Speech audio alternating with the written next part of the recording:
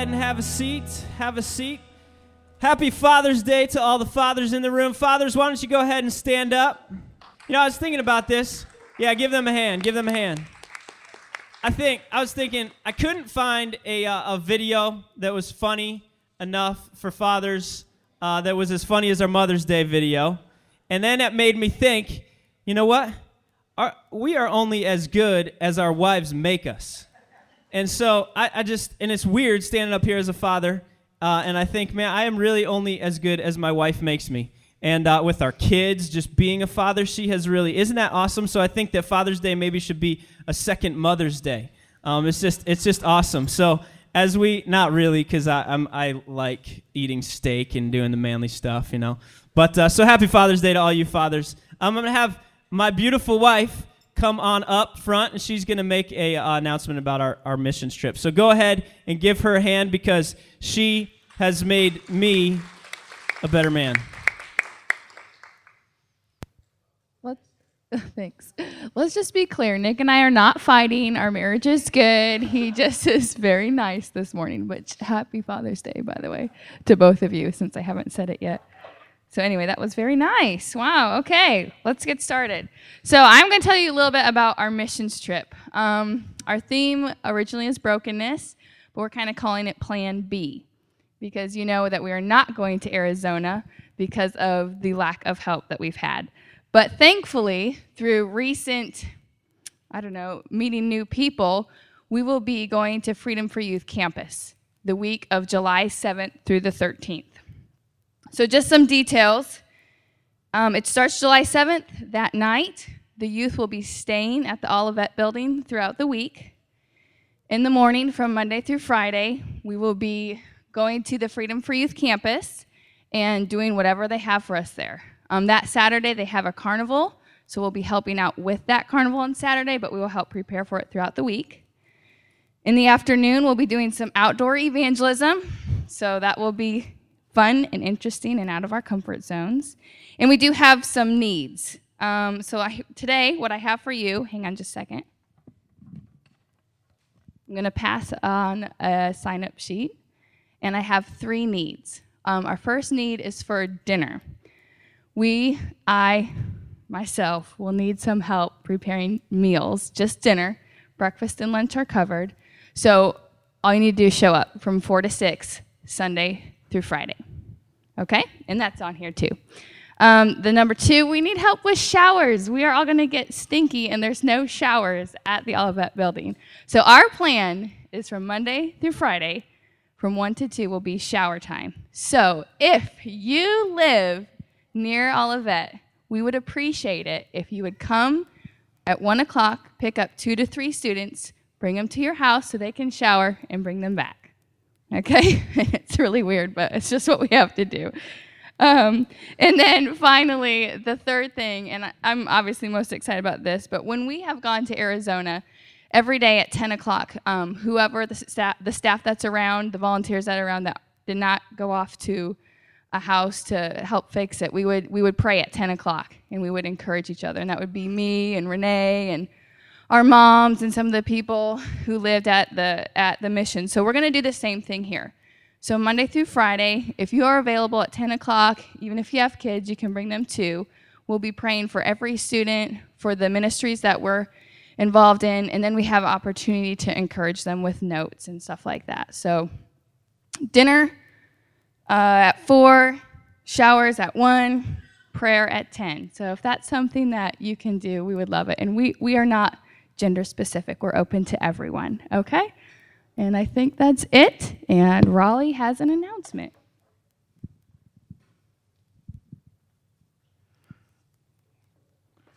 All right, thank you. I just want to give our weekly update on our building situation. First of all, I want to thank each and every one of you guys that came out to Olivet last week to make an incredible morning. They were overwhelmed and appreciated just the whole morning and the fellowship and the friendships that we continued. So I want to thank each and every one of you guys that came out. It was an incredible morning. Also, I want to thank all the ladies and the cooks and everybody helped clean up and that helped on the impromptu picnic after the service there. That was also a great time of fellowship, getting to know those guys much better.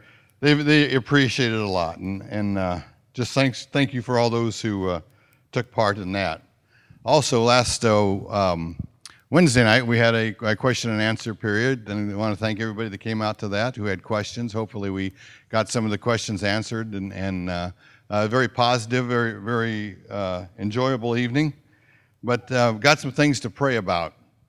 You can pray. You can be praying quietly right now, because probably as we speak, the Olivet Church is voting on the sale of their building, and so it's very, at this probably very moment. So we just want to remember, just pray that God's will be done in that whole situation. On Tuesday night of this week, Olivet's board will meet to okay the sale of the building. And next Sunday, we're going to have our vote. And next Sunday, it's going to be at 10 o'clock, right before this service. So come here, come prepared to vote. Anybody who is 18 years of age or older and a member of Cornerstone is welcome to vote in this. If you have any questions about that, about whether you're a member, or you can see me or one of the other elders, and we can kind of help answer any questions you may have. But if you're not able to make it next week, there are going to be absentee ballots available. The way to get one of these ballots would be either to see me. We don't have them today, but we'll get them to you. Either see me or Mike Johnson. Or you can email at questions@cornerstonedm.com. That'd be questions@cornerstonedm.com for a ballot. Now, how this thing is going to work, we're still working on getting information to the bank so we can obtain our financing. So we don't have all the answers to those questions. We have many of the answers, but not all the answers to those questions. So basically, what the ballot will say is that we're agreeing upon a sale not to exceed a number of $1.8 million. Okay, so that's what we've talked about. I don't want to get into a lot of detail here, but that's pretty much the simplicity of all that. So let's just pray that everything goes favorably for us here in the next week, next couple weeks. Our anticipated arrival at that building, or what they're looking for, is the first Sunday in July, which is July 7th.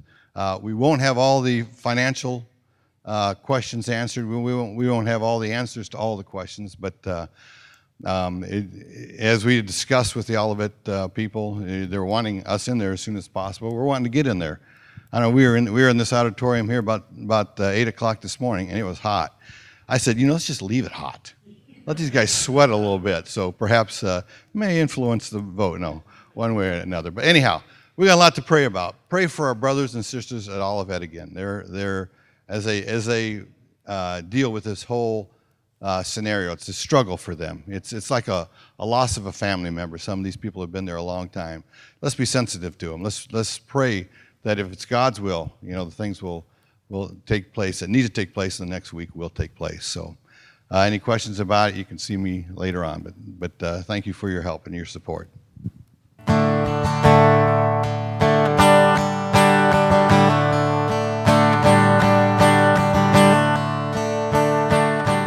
I'm a little offended this morning. I have to get it out there before I talk to you guys. Last week, Kyle was speaking, and 270 people showed up to hear him. 270 people showed up to listen to Kyle. So I'm telling myself this morning before I'm getting up here, if there's not 200, I'm not getting up.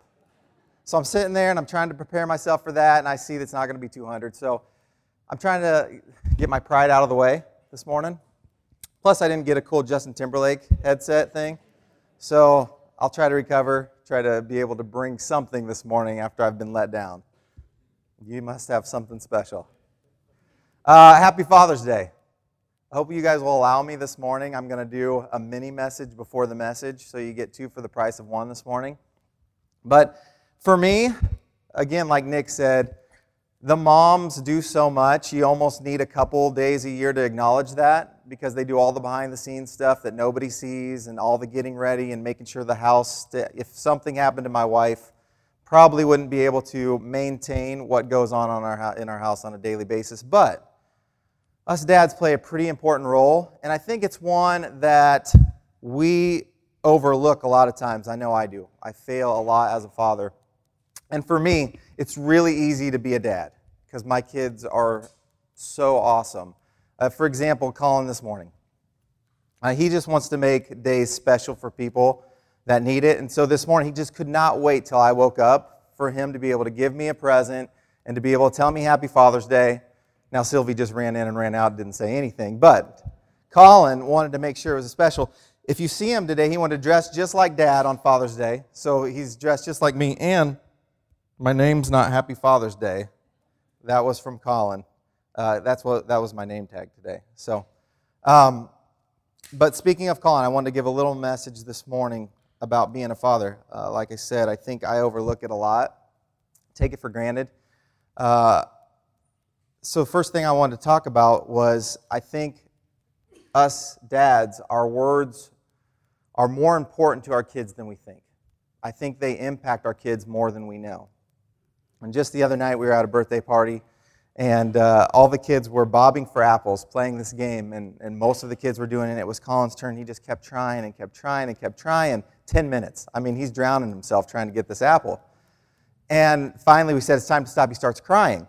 And I kind of get on to him. It's okay if other kids can do this. You can lose sometimes. It's all right. And he's like, it's not that. And he just keeps crying. I'm trying to tell him to calm down. And he said some words that floored me. He said, "You've treated me like this before, and you don't understand." And so what I had to do was take him off to the side, and I said, "Colin, what do you mean by that?" He said, "Dad, a long time ago, we were playing Chutes and Ladders. And I started crying, and you said it was because I was losing. But that's not why I was crying. But you didn't listen to me. And then you yelled at me because I was crying. And so now you're doing the same thing." So I had to recover from that to realize sometimes my words can leave a lasting impact on my little ones. Something I said that had to have been over a year ago when they were playing Chutes and Ladders. He never forgot. And he held on to it until the next time something like that happened, and then he just started crying because he felt that pain. And so our words are very important to our little ones. They may never forget words that we forgot right after we said it. And so what I had to do in that instance, I had to stop and say, "Okay, son, why are you crying?" And here was the other part of it. I have to actually listen to what's going on with him. Because he said, "Dad, I wasn't crying because I was losing. I was crying because I was frustrated because I didn't realize he has 2 loose teeth." And so he was trying to bob for apples with the side of his mouth for 10 minutes, trying to get it with the side teeth. And he was just frustrated and upset because he couldn't do it just like the other kids, not because he was going to lose. We have to stop and listen. Second thing, I've been failing at this a lot this year, is coming home and giving the attention to the kids because they need it.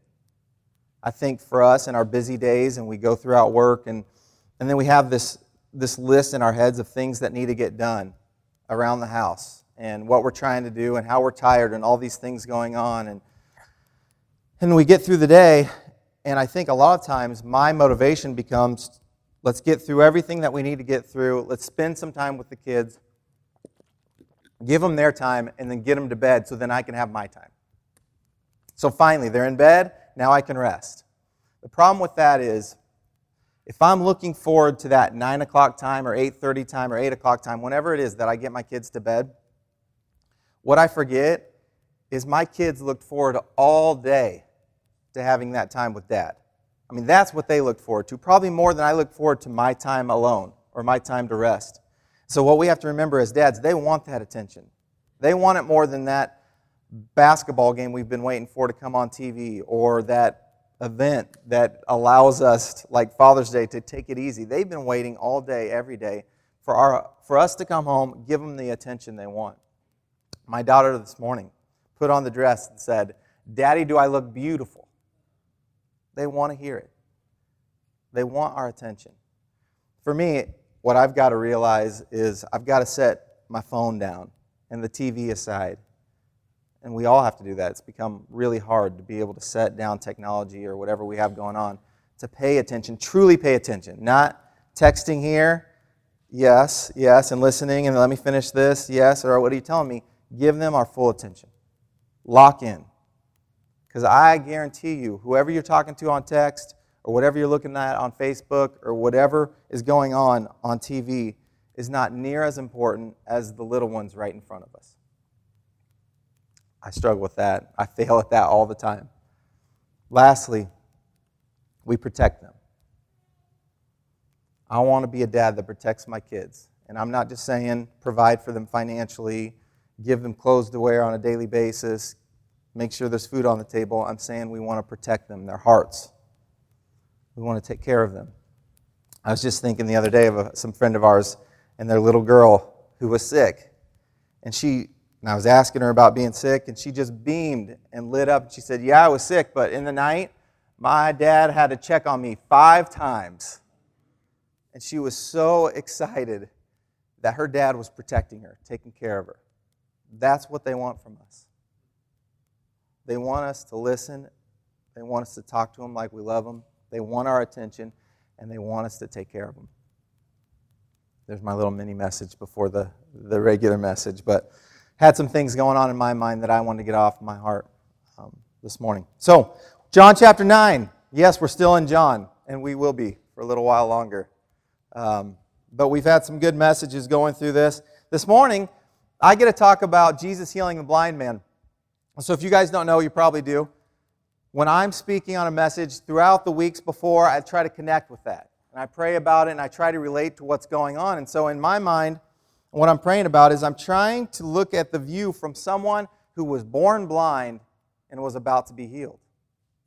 Really hard for me, and can we drop the lights a little bit? Just for a little bit. Really hard for me to connect with someone who'd never experienced being able to see anything before being healed. So I had to draw off the experience of someone close to me that has a little bit of an experience with being blind. Can we throw a picture up there? Can you guys see that? There we go. That is my friend Kyle, if you guys don't know him. He has some experience with not being able to see very well. And that picture specifically is after he tore 2 retinas. And that's how he had to look at his phone for months. He just had to hold it right up to his face. So we were making fun of him that whole weekend. So if you guys cannot connect with this message, you can talk to Kyle, because I'm sure he's like praying for healing. When's the surgery? Thursday. So you guys can be praying for Kyle, as he may be able to see after Thursday, at least in one eye. I want to dive into this, and I do want you guys to try to connect, because we obviously are not just talking about somebody that's blind and then can all of a sudden see. We're talking about something deeper than that, something more spiritual. So I want you guys to try to connect with this as we tell the story. John chapter 9, we're going to start in verse 1. We're just going to tell the story here. As he went along, he saw a man blind from birth. His disciples asked him, Rabbi, who sinned, this man or his parents, that he was born blind? See, back in the day, they thought if somebody had something wrong with them, like a defect or blindness, that was because of sin. Had to be. And so this man born blind, they're asking, what could he have done, or what could have his parents done to cause him to be blind? And Jesus says, neither this man nor his parents sinned, said Jesus, but this happened so that the work of God might be displayed in his life. And this is kind of a cool example of what we see a lot of times throughout other people's lives, that just because something happened to somebody that's a good person or is not necessarily this horrible person, doesn't mean that it's because of something they did. Sometimes God tries to use bad circumstances in our lives for good. I was thinking about Joni Eareckson Tada. If a lot of you guys, maybe some of you guys know who she is, but this woman who was paralyzed early, and she took that being paralyzed, and then she impacted all these people for Christ throughout the rest of her. I mean, she's still living; she's not dead, but she took that, and now she's taken that bad circumstance, and God used that in her life. And so these things sometimes happen for other people to be an impact or be impacted. And so that's what's going on here. He said, nobody's sinning, or nobody sinned for this to happen. I wanted it to happen to be able to use this example to show my work. And so as long as it is day, this is verse 4, as long as it is day, we must do the work of him who sent me. Night is coming when no one can work. While I am in the world, I am the light of the world. And again, there's going to be a lot of connections here between darkness and light. And throughout this whole story, obviously, Jesus is the light. He's the only way that we are able to experience that light. And he brings that out right there. I am the light of the world. Verse 6, having said this, he spit on the ground, made some mud with the saliva, and put it on the man's eyes. Go, he told him, wash in the pool of Siloam. This word means sent. So the man went and washed and came home seeing.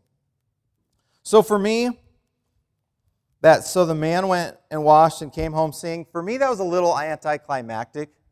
I'm kind of dramatic. I like to get into stories. I'm the kind of guy that goes and watches this great love story in the movie, and when it's over, I want the next hour just to show the rest of the story. Like, we built up all this time waiting for these people to get together, and then it finally happened. Can't we see it now?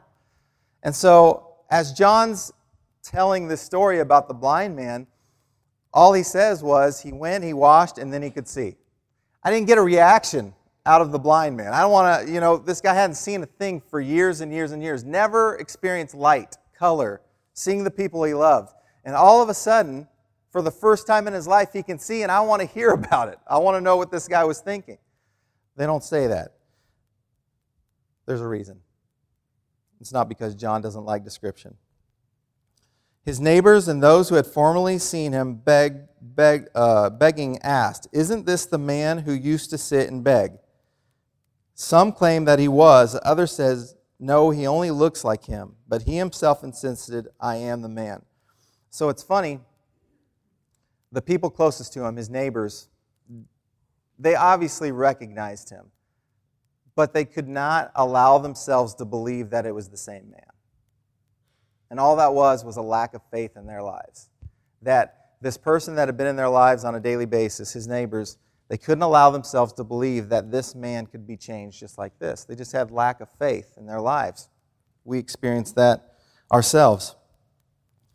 "How then were your eyes open?" they demanded. He replied, "The man they called Jesus made some mud and put it on my eyes. He told me to go to Siloam and wash. So I went and washed, and then I could see." "Where is this man?" they asked him. "I don't know," he said. Verse 13. They brought to the Pharisees the man who had been blind. Now that day on which Jesus had made the mud and opened the man's eyes was a Sabbath.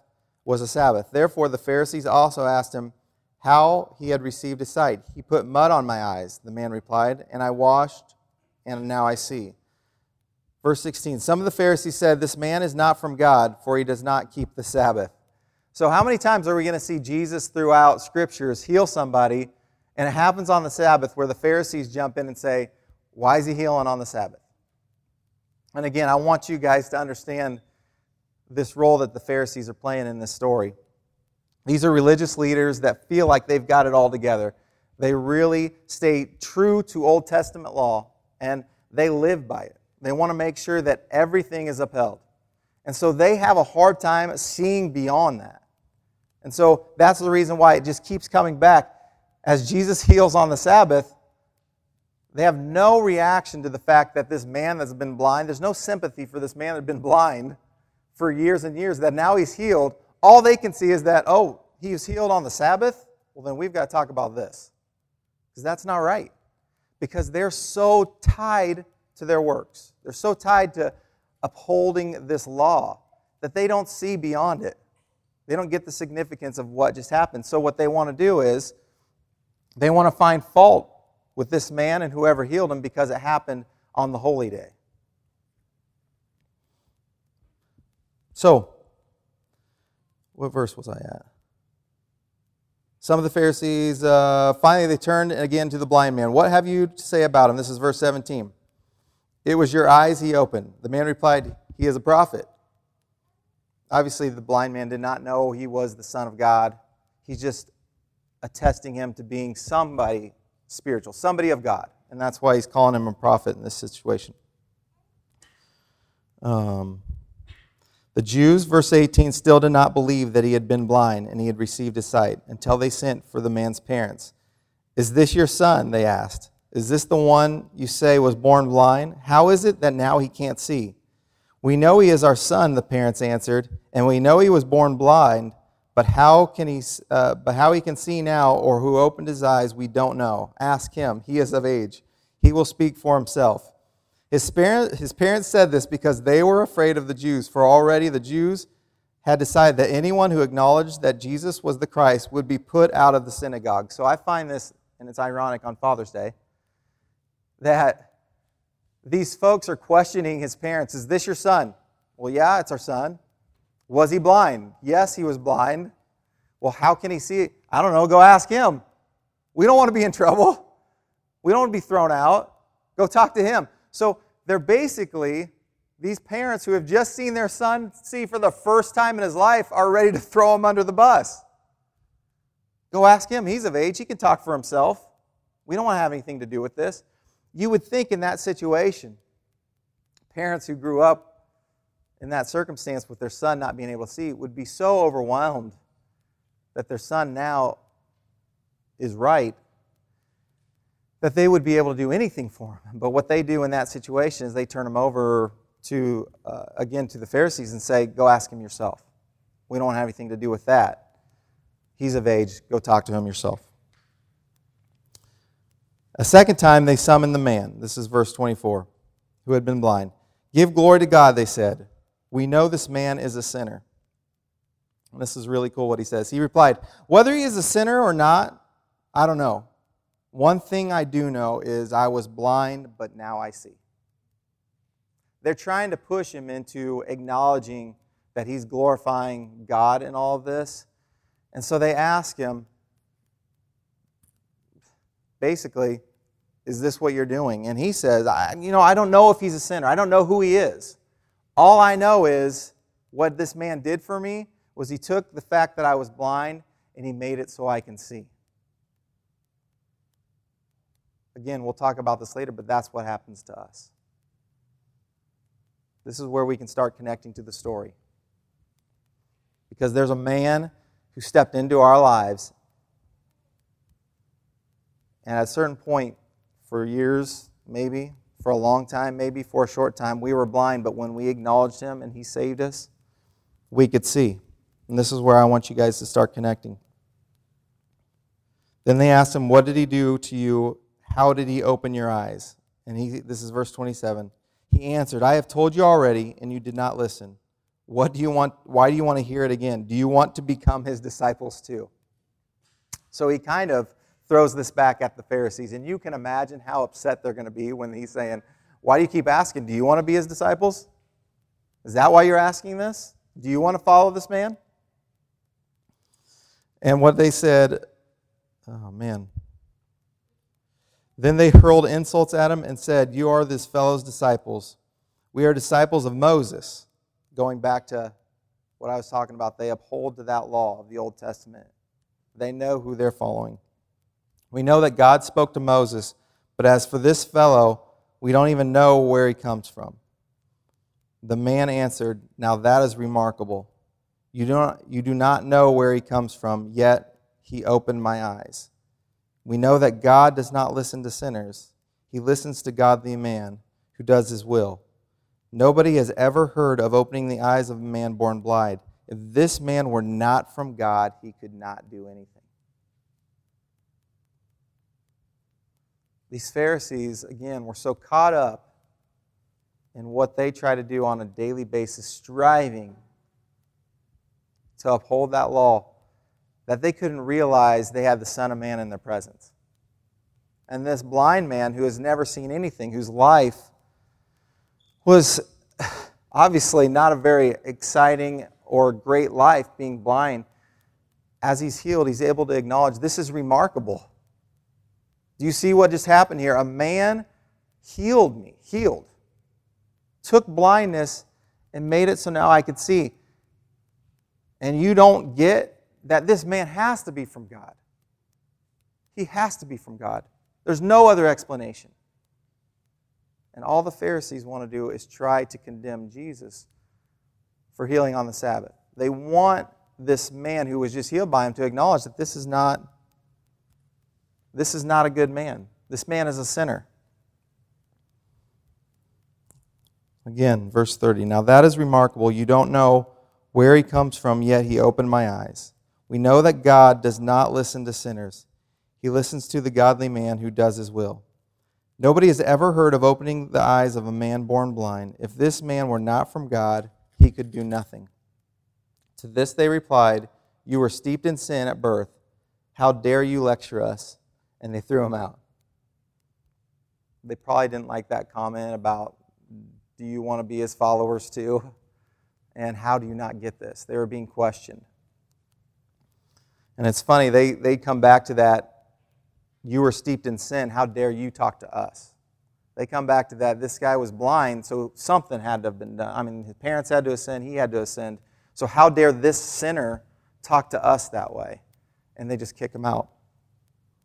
So Jesus comes back into the picture. Jesus heard that they had thrown him out, and when he found him, he said, and this is verse 35, do you believe in the Son of Man? And this is his opportunity.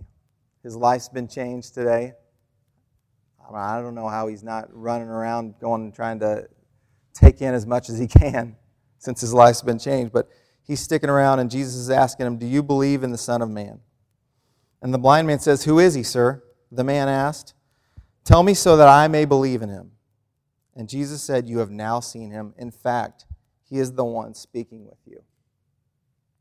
And how cool is it that he's actually there in front of him, and for the first time, this man can see, and he's actually looking at the Son of God. And the Son of God is the one that has just changed his life, that's just healed him. And now it's become more important than just the fact that he can see with his eyes. Now he believes in the Son of Man. Now he's acknowledging this healer as his Savior, as the person who not just changed his life for that day, now changed his life for eternity. Jesus said, you have now seen him. In fact, he is the one speaking with you. Then the man said, Lord, I believe. And he worshiped him. And this is a big emphasis that I wanted to make this morning. The fact that the man said, Lord, I believe, and did not stop. He could have said, Lord, I believe. Now I'm going to run on and I'm going to go see things because I haven't been able to for years. What he did was, he said, I believed, and he worshiped him. We're making this correlation between the Pharisees and the blind man. The people that strive in their own works to try to get to heaven because that's what they believe it takes, and are so blinded by what's truly right there in front of them, a man offering to sacrifice himself for them so they can have salvation. And all they have to do is believe. See that. And they can't get it. But we have this blind man whose life was not all that great. He spent most of his time just begging because he couldn't see it. I mean, he couldn't go work. He couldn't do anything else. And he spent his whole life begging, and suddenly someone changes his life, and he realizes, I see things clearly now. I believe in the Son of Man. And what did he want to do? He wanted to stop and worship. Now, I think in our lives, probably too many times we're like the Pharisees. I mean, we believe, but we still get caught up without even knowing it on our day-to-day basis of just trying to strive and work for our salvation. Just trying to do what we can to make sure that we're there. I want to be a good person. I want to make sure that I'm doing what the Bible says, following all these laws. I want to take care of my kids, my wife. I want to do a good job at work. I want to be a good friend. I want to do all of these things, but what's our motivation? Is it because we're just trying to strive to do all these things? Because without even knowing it, we're just trying to reach out and grab something that gets us to heaven instead of just acknowledging the only way we can get there. It's not about us. It's not about me.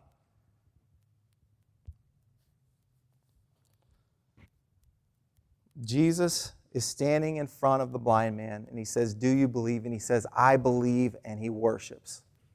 That's our response. He's standing in front of us.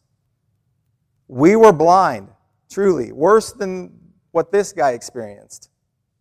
We were truly blind. We had no way to see ourselves out of the darkness we were in. And then that day comes and bam, Jesus saved us. We believe. We've got a way out. We can see the light, and He's the light. And now we have this opportunity then to spend the rest of our days working and working and working and still striving for salvation. Or we can just turn around and be overwhelmed by that salvation that we worship. That we worship with our lives. And it may look a lot like the people who are trying to do all of these good things, but the motivation's different.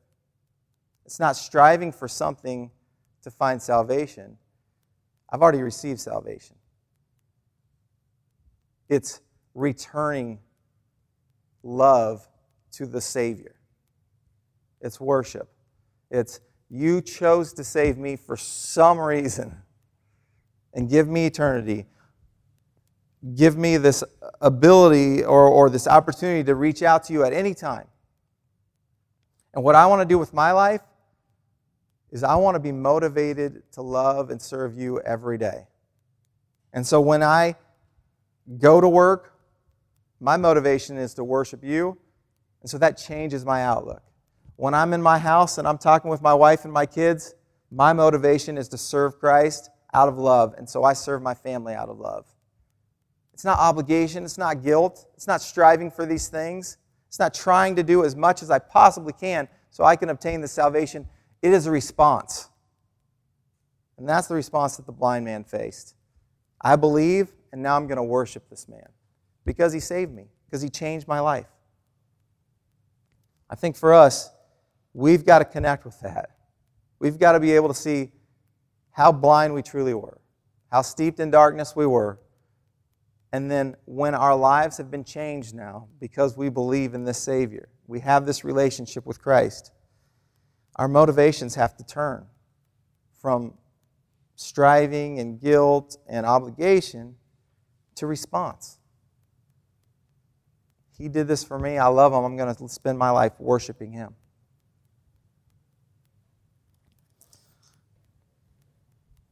"38. Then the man said, 'Lord, I believe,' and he worshiped Him.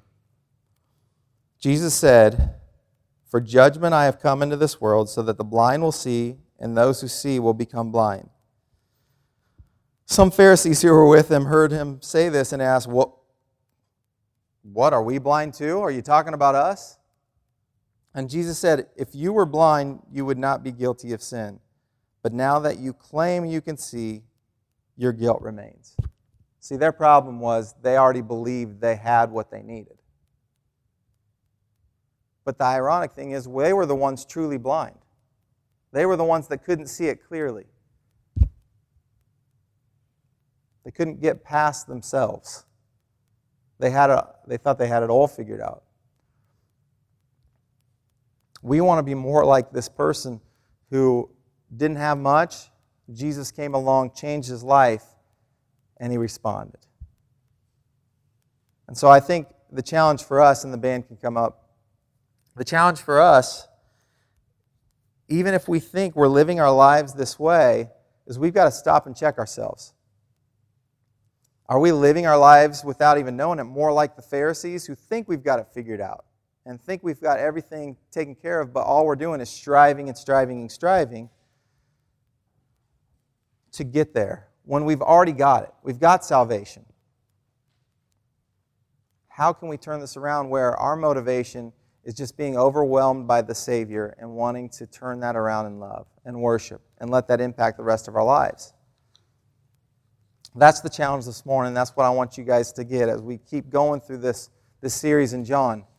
Don't forget that. And so as we come before the bread and the cup and we look at our own lives and the fact that Jesus did save us, that's a great time to acknowledge what He's done for us and to be able to fall at His feet and worship Him. as we're looking at that sacrifice that was made for us. I wanted to read one more passage here in Isaiah. Isaiah chapter 42, starting in verse 5. This is what God the Lord says. He who created the heavens and stretched them out, who spread out the earth and all that comes out of it, who gives breath to its people and life to those who walk on it. I, the Lord, have called you in righteousness. I will take hold of your hand. I will keep you, and I will make you to be a covenant for the people and light for the Gentiles, to open the eyes that are blind, to free captives from prison, and to release from the dungeon those who sit in darkness. Jesus came to set us free from our own darkness. I mean, we can't connect with, maybe only Kyle can connect with a true blind person, but we can all connect with what it's like to not being able to see the light, the Savior, and then having that change. We've got to remind ourselves of what that looks like and how we respond to that. So as we come to this table, this is a great opportunity to do that. Look at your own lives.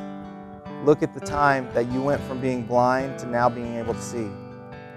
And then just acknowledge that before your Savior. And then let that be your motivation to worship, to live, to serve. Father God, just thank you so much for this morning.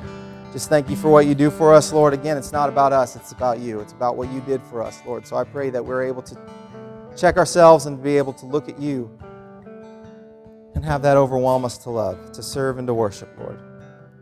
So just thank you again, and I praise you in your name. Amen.